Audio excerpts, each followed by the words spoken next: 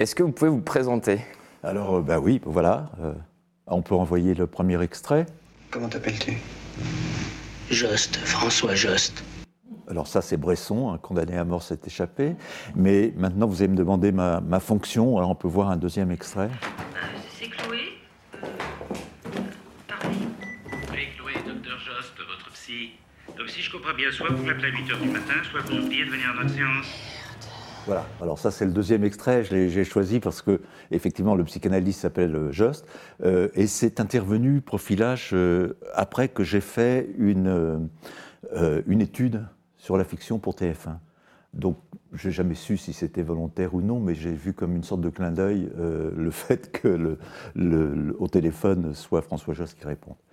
Voilà, donc ça veut dire ça évidemment que je m'intéresse à la fiction. Alors je vais me présenter en faisant un petit retour en arrière, parler de ma vie. Vous inquiétez pas, je ne vais pas tout dire. Donc ça fait à peu près 50 ans que je publie des articles sur le cinéma, la littérature au début, et puis la télévision et aujourd'hui les images sur Internet. J'étais en philo, je faisais des études de philo.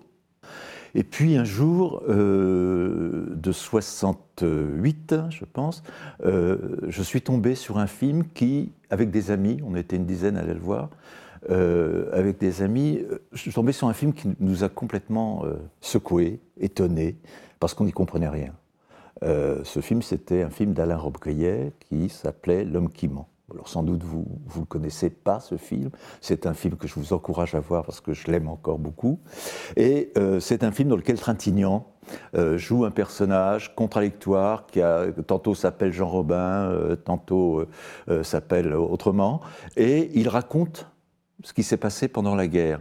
Et il raconte des choses qui sont totalement contradictoires. Parfois, il est totalement héros, à d'autres moments, il est un salopard, un traître, etc. Et on a essayé de comprendre cette histoire. Bon, jusqu'au moment où on a compris qu'il n'y avait pas de vérité, que ce n'était pas possible de comprendre plus que ce qu'on voyait. Et à ce moment-là, j'ai essayé de comprendre donc, comment le sens se construisait, comment il se déconstruisait.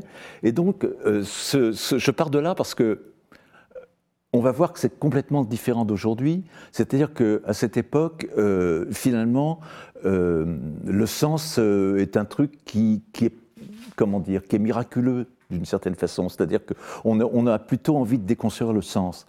Cette attitude qui existe dans le cinéma, dit de nouveau cinéma, n'est pas isolée, unique. À la même époque, on a support surface qui remet en cause la représentation picturale. On a le nouveau roman, bien entendu, qui remet en cause la notion de personnage et de l'histoire. On a Boulez qui fait une autre musique. On a tout quand même quelque chose qui fait une sorte d'unité qui se réunit sur l'interrogation de la représentation.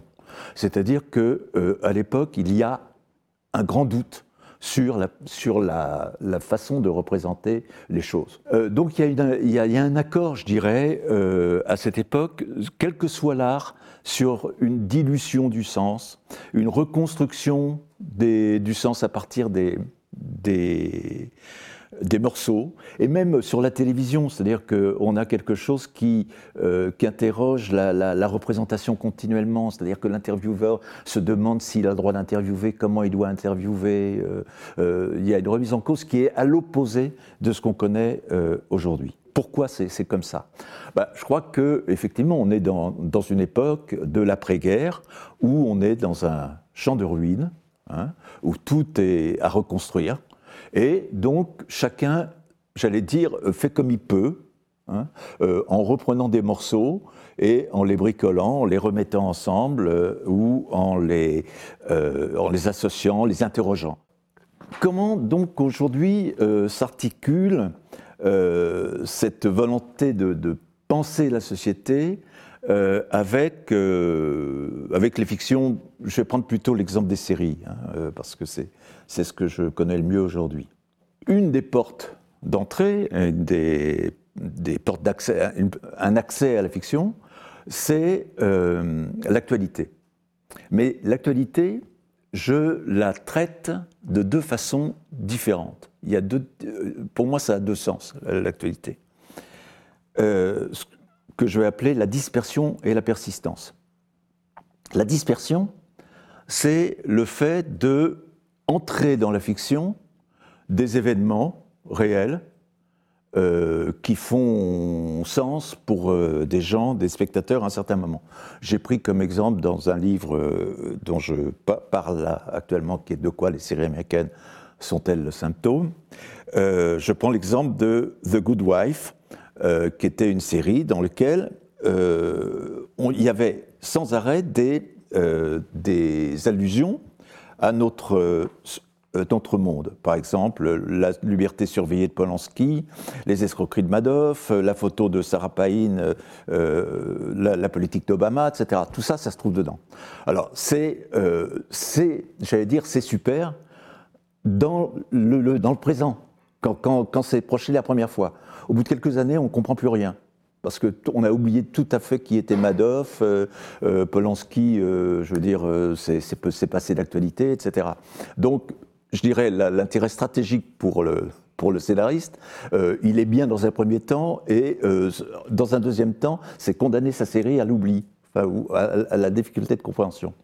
Et puis, il y a ce que j'appelle la persistance, c'est ce qui découpe des moments plus grands de notre temporalité.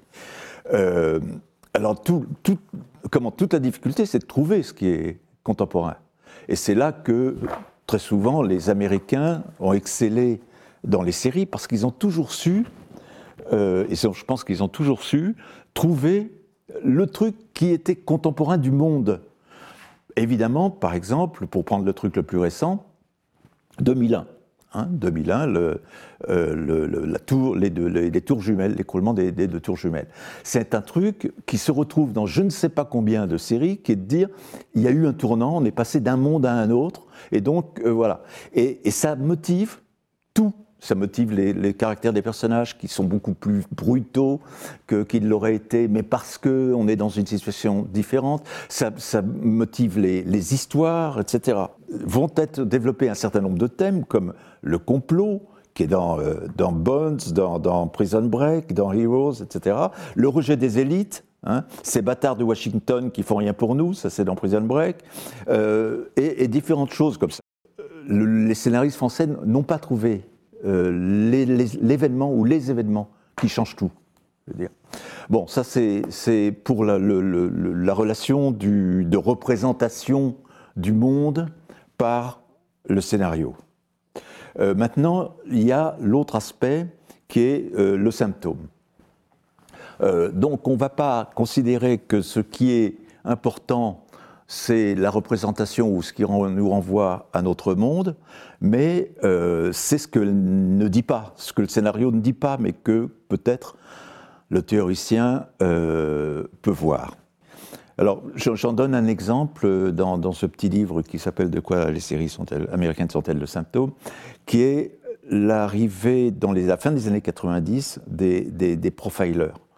Il y a toute une série de séries qui vont traiter de la capacité de l'enquêteur à se mettre dans la tête des gens. Alors, bon, il y a Profiler en 97, il y a The Inside, qui en français s'appelle Dans la tête des tueurs, qui raconte l'histoire de Rebecca Locke, recrutée par le VCU, Violence Crimes Unit. Il y a la même année, en 2006, Medium, il y a Le Mentaliste, il y a...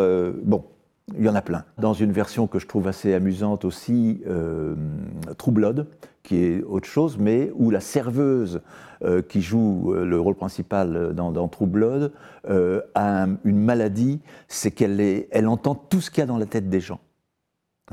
C'est terrible parce qu'elle ne voudrait pas parfois, mais elle entend tout ce qui se passe dans la tête des gens. Elle le comprend. Alors on retrouve le vieux rêve, évidemment, de toute fiction, c'est-à-dire pouvoir se mettre dans la tête des gens. Les gens qui sont capables de ça sont toujours un petit peu en dehors de l'institution. C'est-à-dire tous ces policiers dont j'ai parlé, ils ont été à un moment dans tel service, mais ils ont été virés. Ils ont des méthodes qui contredisent, par exemple, Patrick Jane, dans Mentaliste, rentre en conflit avec une police plus classique, parce que lui, il est capable d'être dans la tête des gens. Donc ils sont tous un peu dissidents par rapport aux institutions. Et les institutions, c'est assez intéressant de voir ça, les institutions sont fautives. Et donc, pour moi, tout ça, c'est le symptôme de la volonté inassouvie de trouver de la transparence. Dernière chose, dans le développement technologique des séries aujourd'hui, de la fiction aujourd'hui, il y a deux choses qui sont possibles et qui n'étaient pas possibles avant. D'une part, le binge-watching, c'est-à-dire accumuler les épisodes d'une série, et le speed-watching, c'est-à-dire le passer en accéléré, que YouTube permet. Alors c'est intéressant parce que ces deux attitudes-là, binge-watching et speed-watching. D'une part, elles nient un peu ce qu'est la série, parce qu'elles font des séries, des grands films. Si vous êtes en binge-watching, finalement, vous regardez un grand film qui est interrompu tous les 52 minutes. Mais bon, c'est des actes, en quelque sorte. Mais aussi, ce qui est intéressant, c'est de voir que dans le speed-watching, ce qui est recherché par le spectateur, c'est savoir la suite de l'histoire.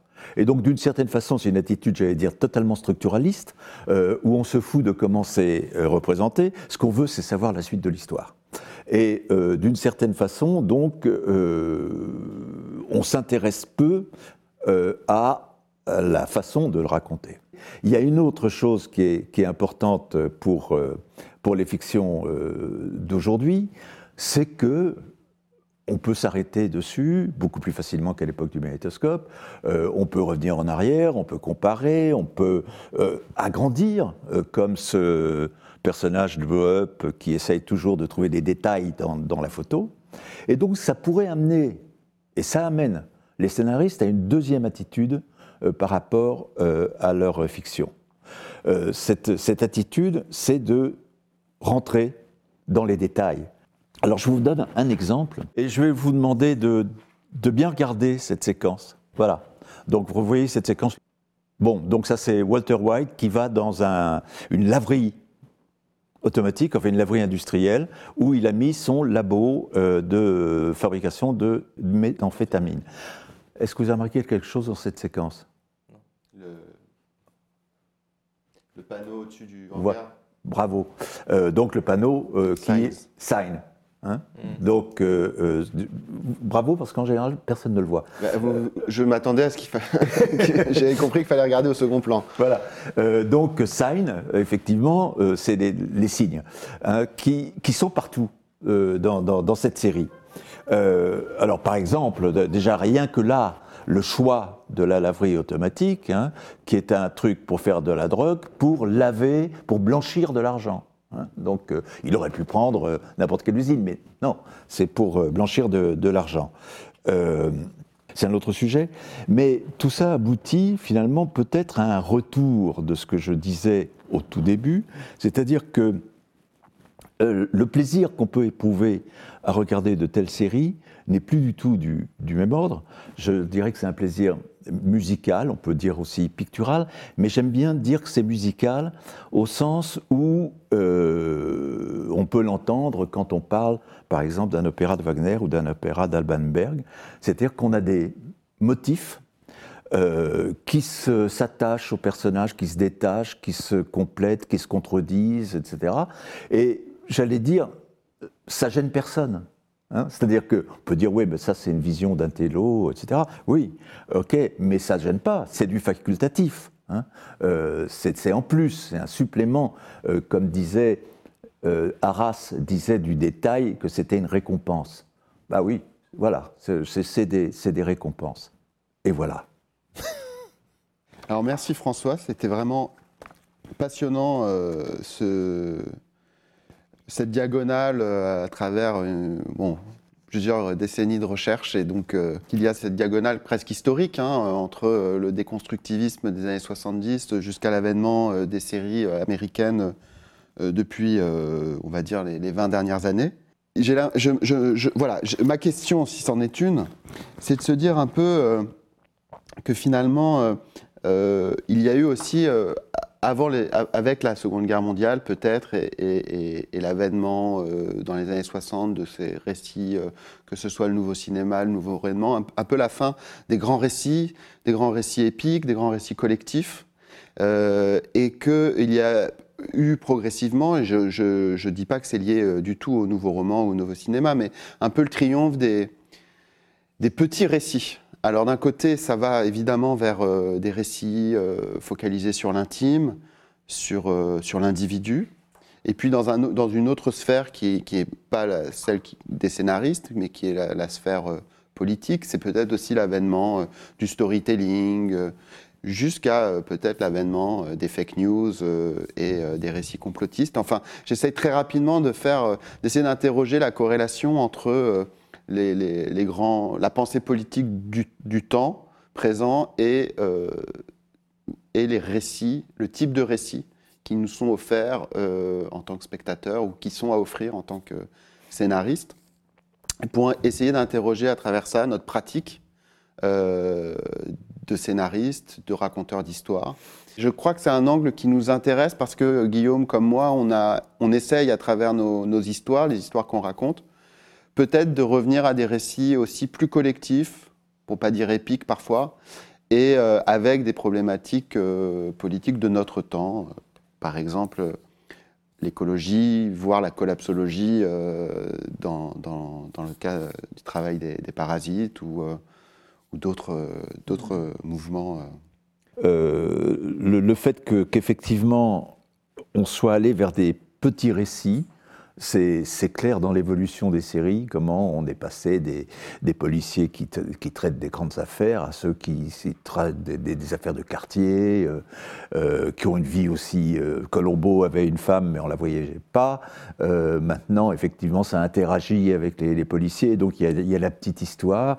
On est dans plein je crois que le point de départ, de rupture, c'est Hill Street Blues, où les policiers ont une vie intime et où on parle de leur vie. Donc, je pense que il y a un fait là sur le fait que on a remplacé des grands récits par des micro-récits comme ça. Maintenant, la relation à la politique, oui, ça suit sûrement une individu.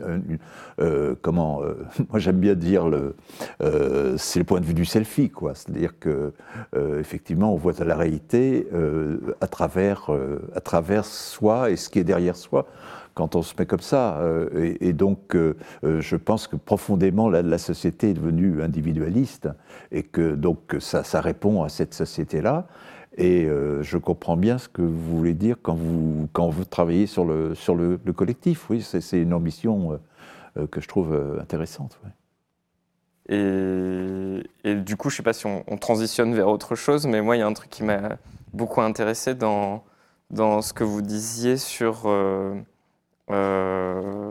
j'essaie de reprendre vos mots, mais oui, voilà, le reflet de la société avec l'idée de dispersion. Donc moi, je vais rattacher ça au fait de traiter de faits divers, qui sont éphémères et puis l'idée de persistance avec des faits marquants, contemporains. Et pour moi, ça pose la question à quel point les auteurs ont un rôle à jouer là-dedans. Et est-ce que les auteurs ont cette responsabilité de créer l'histoire avec un grand H, quoi. Mais je pense qu'il y a un très bon exemple de travail qui articule ce collectif et cette grande histoire et la petite histoire, c'est In Treatment. Qui d'ailleurs vient pas d'Amérique, vient d'Israël, où je trouve qu'il y a une réussite absolument extraordinaire d'avoir tous finalement plus ou moins le même fond, qui est le terrorisme, qui est Israël, l'occupation enfin bref. Et en même temps une histoire individuelle qui se greffe dessus. Je trouve que c'est une réussite en thérapie, la version française par exemple, avec jouant sur le 13 septembre, réussit justement à relier cette grande histoire qui nous a marqué, je veux dire, qui n'est pas prête de disparaître dans les stigmates que ça nous a laissés, et l'influence que ça a sur la vie des gens. Je trouve cela, c'est une réussite parce qu'articule totalement, je crois, ce dont on parle depuis un moment, c'est-à-dire cette grande histoire, et puis ça passe à travers des personnages qui, en tant que tels, sont forcément des petits bouts de la lorgnette de l'histoire. Très intéressant. Moi, je me suis posé beaucoup de questions quand j'ai découvert l'adaptation française de In Treatment, que j'ai trouvé très réussie et qui, si j'ai bien compris, je ne crois pas dire de bêtises, est un grand succès aussi à l'international, c'est-à-dire que la version française, la revisitation française de cette série, est elle-même l'objet de remake, devient un peu le... Donc, il y aurait dedans quelque chose en même temps local, à vocation universelle. Pour reprendre un peu qui serait justement dans la persistance, je veux dire. C'est pas du juste évanescence, c'est-à-dire que les attentats, ils restent dans notre mémoire. Et si on regarde un petit peu les ingrédients qui sont au départ, qui sont conscients ou pas chez l'auteur, ça on ne sait jamais, ou est-ce qu'il le découvre un peu par sérendipité au fur et à mesure de... Il y a au départ, il y a toujours un peu cette idée de traumatisme. J'ai l'impression que c'est quelque chose qui revient souvent dans les histoires, et notamment dans les histoires actuelles. Et puis ensuite, il y a la recherche d'un... Il y a comme un double sentiment en même temps de révolte et d'impuissance. Et ça me semble être une possible analyse de ce qui est en jeu. Et puis une recherche de réconfort. Et là, il y a la personnalité du thérapeute, du psychanalyste, qui devient, et ça c'était déjà le cas dans les versions israéliennes ou américaines, qui devient en fait le héros et le personnage principal, et même celui qui a le plus, peut-être qui a le plus gros trauma à soigner, et ce retournement qui est là, qui est le plus fragile, et qui est passionnant. Et qui, là, il y a plein de choses à analyser, mais j'ai l'impression qu'en fait, sur un récit extrêmement intime, il y a beaucoup de choses qui pourraient finalement qualifier notre société en tant que groupe humain. Cette idée de traumatisme qu'on a du mal à dépasser, de sentiment d'impuissance et en même temps de révolte, et puis la recherche d'un réconfort, d'un soin, d'une issue, mais d'une issue peut-être pas forcément d'une cure. Ce qui se passe depuis quelques années, c'est qu'on est passé de la psychologie à la psychanalyse dans les séries. Parce que la psychologie du personnage, ça a été pendant très longtemps ce qui meut le scénario. Et là maintenant, ce qui est presque partout, c'est qu'on est dans l'ère post-psychanalytique. Et donc, les gens ont des traumas, les gens peuvent... qui expliquent, qui parfois, je veux dire, donnent du sens. Par exemple, il y a une version de Dexter où il a vu des choses horribles quand il était enfant. Donc, le personnage a un deuxième monde, enfin, un deuxième... l'inconscient. Bon. Et je crois que ça, c'est très général. Donc, en thérapie, si ça a marché, c'est peut-être que ça le dit de façon crue, mais c'est vrai de la plupart des séries aujourd'hui. Je pense ce passage à la psychanalyse. Alors maintenant, l'autre aspect du réconfort, je pense que c'est effectivement intéressant, cette piste que la série donnerait du réconfort, parce que, comme je l'ai évoqué à un moment, il y a aussi toute une partie des séries qui est... j'allais dire populiste, c'est-à-dire qu'il y a toutes ces séries qui disent finalement on nous gouverne, on n'est pas libre, etc. Et ça renvoie à ce que vous avez dit du storytelling tout à l'heure, c'est que aujourd'hui on conçoit que se raconter c'est aussi une stratégie. Et donc, à mon avis, le storytelling a amené un doute sur toute information. C'est-à-dire qu'on se dit, mais de toute façon, ça c'est le récit pour nous manipuler, etc. Donc ça alimente d'une certaine façon des critiques populistes des gouvernements, etc. C'est vrai qu'on est dans un monde qui, en même temps, nous semble avoir besoin de fiction, besoin de récit, et qui est en même temps noyé dans un mouvement paradoxal, et noyé dans le récit, et noyé dans le soupçon constant du mensonge, du procès en mensonge. Donc c'est vrai que c'est quelque chose de difficile parfois difficile, je trouve, dans notre pratique. Moi, il y a une chose qui me frappe et qui m'agace un tout petit peu, c'est qu'au fond, je me demande si aujourd'hui on sait ce que c'est que le récit. C'est quand même idiot parce qu'on parle que de ça, mais en tant que narratologue, j'avoue que je n'y comprends plus grand-chose à certains moments. On entend sans arrêt, là j'entendais sur les élections présidentielles, on entend machin, ouais, son récit est clair, pas clair, oui, mais il faut comprendre que son récit, c'est ça. C'est pas des récits la plupart du temps. C'est-à-dire un récit, il y a des transformations, dans le temps, on peut dire quelle est la structure narrative, etc. Là, on parle du récit un peu n'importe comment. Et c'est devenu, effectivement, par le biais de l'importation du storytelling, le récit est un petit peu soupçonné d'être de manipulateur. Ce qui est complètement absurde. Enfin, il n'y a pas de raison qu'il le soit plus qu'autre chose. Donc, de même que... moi, je suis très... je tiens beaucoup aux mots. Il y a un mot qui revient tout le temps maintenant dans les médias, quand on parle, c'est le narratif. Alors, il y a le narratif de machin, c'est ça. Le narratif, c'est scandaleux de dire ça. Parce que le narratif, c'est narrative, ça veut dire le récit. Donc, pourquoi s'emmerder à dire un mot anglais qui est le nôtre donc, c'est le narratif. En revanche, quelque chose qui est narratif, ça s'oppose à quelque chose qui est descriptif. Donc, c'est tout à fait autre chose. Bon, je sens que cette bataille est perdue et que j'aurais beau râler là-dessus, je suis une minorité. Je vous suis complètement là-dessus. Et ça nous dépossède en plus. Nous qui cherchons à raconter des histoires en complicité avec le spectateur, sans le prendre en traître et en lui donnant un peu l'antidote du poison qu'on lui inocule.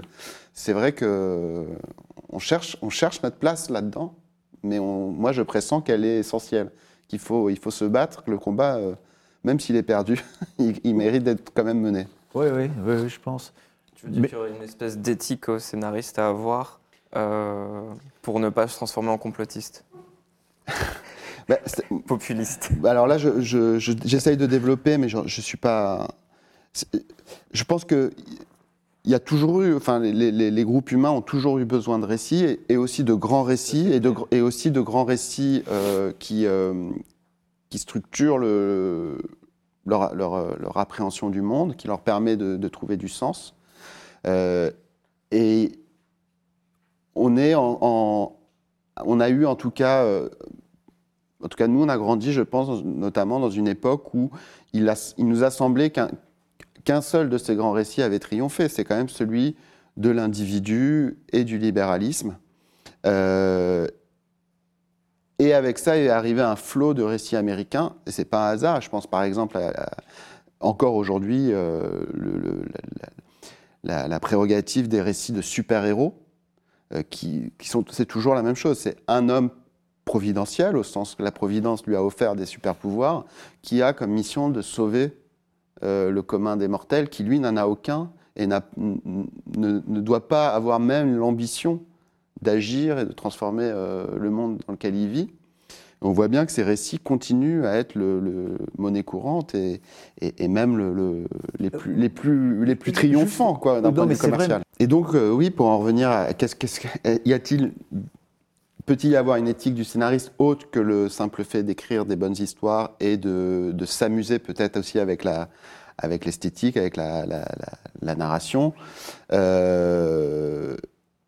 Il me semble que oui, mais ça, chacun doit se positionner, et c'est une question éminemment politique, et donc éminemment personnelle. Mais oui, je pense que c'est essentiel d'essayer de se positionner par rapport à ces grands enjeux. Et tu saurais la définir un peu comme l'éthique du journaliste et l'éthique du scénariste? Enfin, qu'est-ce que serait l'éthique du scénariste? Pour moi, l'éthique du scénariste, elle est d'essayer de répondre à une question assez vertigineuse, qui est que faire justement face à cette ère,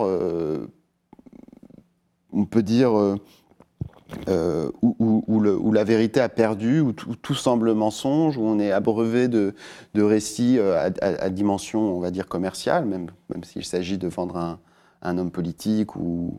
Voilà, c'est peut-être moins immédiatement évident, mais on voit bien que ce sont à peu près les mêmes mécanismes. Que faire pour offrir des récits plus sincères, plus honnêtes? Mais non, mais je trouve cette question d'éthique, elle est à la fois nécessaire et enfin, il faut faire très gaffe. Parce que ce que je trouve, comment dire, il ne faut pas qu'il y ait une morale qui devienne une censure. Parce qu'en fait, très vite, si on touche les questions d'éthique, on arrive aussi aux questions de censure. Dire on n'a pas le droit de dire ça. Il y a actuellement, je veux dire, aux États-Unis quand même, des choses qu'on n'a pas le droit de dire, des femmes ou des hommes, etc. Et ça, c'est une régression quand même, me semble-t-il. Mm-hmm. Non? Si, sûrement. Sûrement. Oui, je suis d'accord et je pense qu'effectivement, il ne faut surtout pas que ça devienne une moraline. Ouais, c'est ça, ouais. Maintenant, se poser la question de... Quand on raconte des histoires et quand ça devient un métier, se poser la question de comment on se positionne dans un ensemble, une époque et aussi une période où les histoires sont en même temps omniprésentes et en même temps indispensables et où la vérité est constamment trafiquée. Je pense qu'on ne peut pas échapper à ces questionnements. Oui, mais là, vous faites quand même comme si vous étiez entièrement libre. C'est-à-dire comme si vous apportiez un projet comme vous vouliez, et puis qui se fait, etc. C'est pas la réalité. Non, c'est pas la réalité, bien sûr.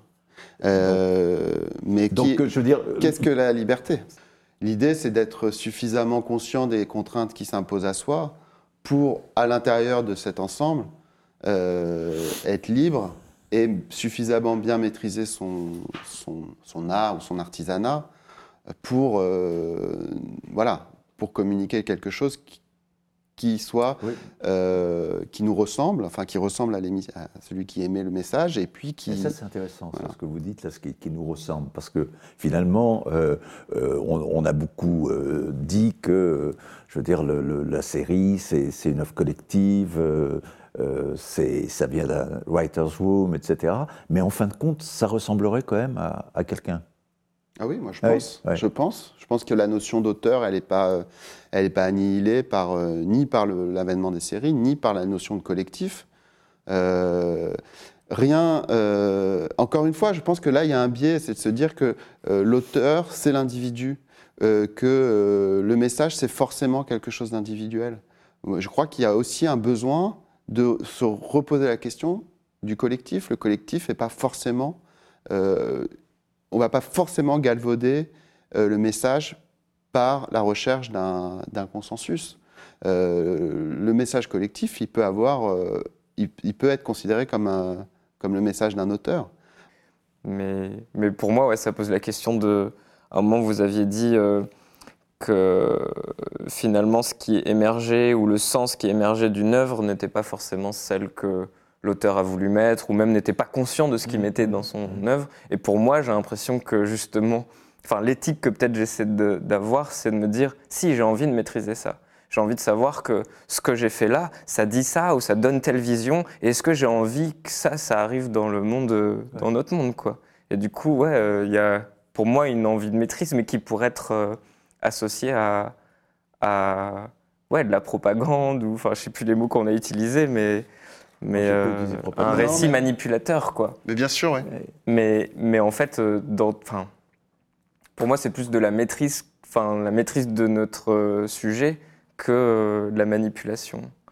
Je pense que scénariste, c'est vraiment un métier qu'on n'a jamais fini d'apprendre et d'explorer, et d'où notre présence aussi ici, mais même si on le ramène simplement à l'idée de forger des histoires qui plaisent, qui en tout cas peuvent captiver le public.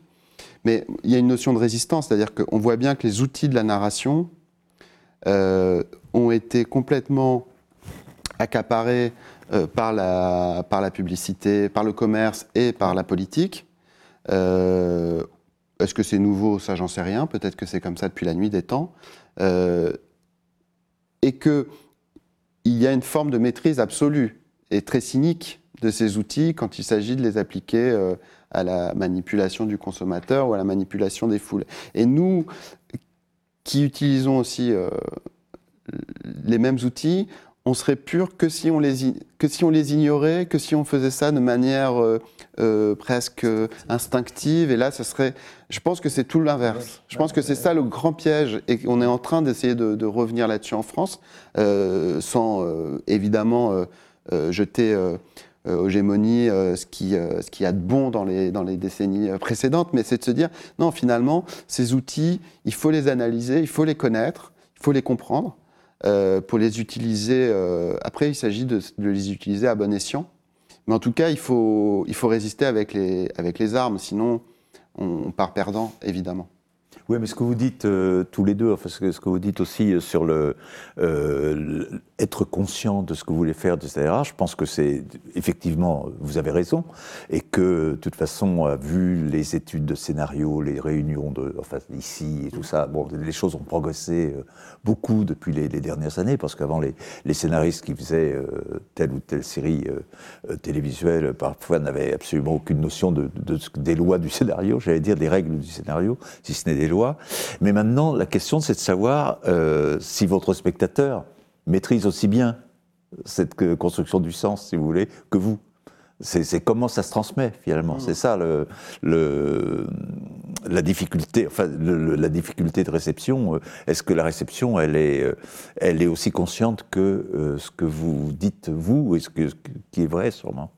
Et ça, c'est une question très difficile, je pense, pour les scénaristes, pour nous, parce que c'est presque... Alors, en même temps, on en a l'expérience, puisqu'on est nous-mêmes spectateurs, et on sait que l'un des grands plaisirs du spectateur, c'est justement de ne surtout pas être conscient qu'il est pris dans un grand tour de magie. On n'a pas envie de voir le truc du prestidigitateur, on a envie d'être bercé dans l'illusion. Mais effectivement, on voit bien à quel point le spectateur est démuni, et face aux techniques manipulatoires qui sont d'une manière ou d'une autre au cœur de tout récit. Moi, la notion de reflet m'interroge pas mal sur, en effet, le reflet de la réalité. Enfin, la fiction pourrait être un reflet de la réalité. Et j'ai l'impression à une époque d'avoir beaucoup entendu dire que les œuvres étaient un reflet, en effet, de leur époque. Et est-ce que là, on voit une tendance à être de plus en plus dans le reflet, ou est-ce que le reflet a une fonction justement de porte d'entrée pour attraper le spectateur et l'emmener ensuite ailleurs, ou est-ce qu'on se limite à juste être un reflet de ce qui est? C'est-à-dire qu'on peut s'intéresser effectivement à la représentation des femmes, à la représentation des minorités, c'est ce que font beaucoup de gens. Et donc c'est postuler effectivement que la fiction est une sorte, nous parle comme ça directement de la société. Ce qui est intéressant, c'est qu'il y a un supplément d'invention.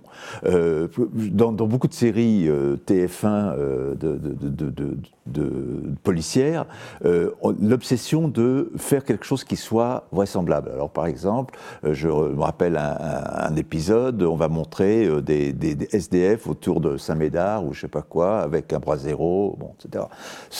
Ça n'apprend rien pour moi.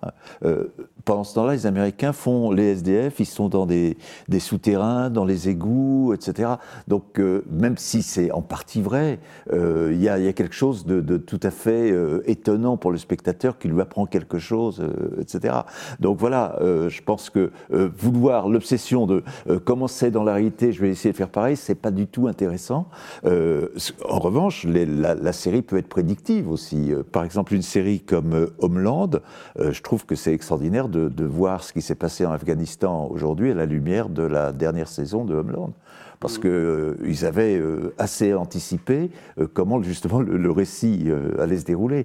Donc là, on est dans autre chose que simplement le fait de vouloir coller à la réalité. C'est-à-dire que là, on invente la réalité et c'est pas manipulatoire. Moi, je me méfie un peu. J'aime pas le terme manipulatoire parce que, je veux dire, les gens sont libres quand même et ils peuvent ne pas se faire manipuler. C'est-à-dire, il n'y a rien qui t'oblige à être manipulé vraiment. Tu peux refuser d'être manipulé. Bon, c'est peut-être optimiste, mais c'est l'optimisme du prof qui a eu des élèves et qui a essayé de leur inculquer des trucs différents. Pas toujours réussi. Mais tu peux vouloir être manipulé aussi. C'est-à-dire oui, ça dépend. Si c'est le jeu, etc. Oui, bien sûr. Mais ça passe, justement, ça passe quand même. La plupart du temps, ce qui nous passionne, c'est des trucs qui sont quand même imprévisibles, improbables. Et dès qu'on est dans une optique de reflet, on tombe très souvent dans le probable. Et le probable ne me paraît pas intéressant quand on regarde une fiction. Ce qu'il faut, c'est être surpris. Enfin, me semble-t-il. Enfin, moi, c'est ce que je cherche, en tout cas. Est-ce que la volonté qu'on entend beaucoup dans les milieux, justement, écologistes, de nouveaux récits, d'avoir des nouveaux récits, on pourrait le rattacher à l'idée justement de ne pas être que dans le reflet, mais dans une proposition autre? Ou alors est-ce que c'est d'être dans le reflet, mais de choses qui sont minoritaires, qui ne sont pas généralement mises en image? Enfin, je sais pas. Moi, je me méfie en tout cas des commandements de ce que devrait être la fiction.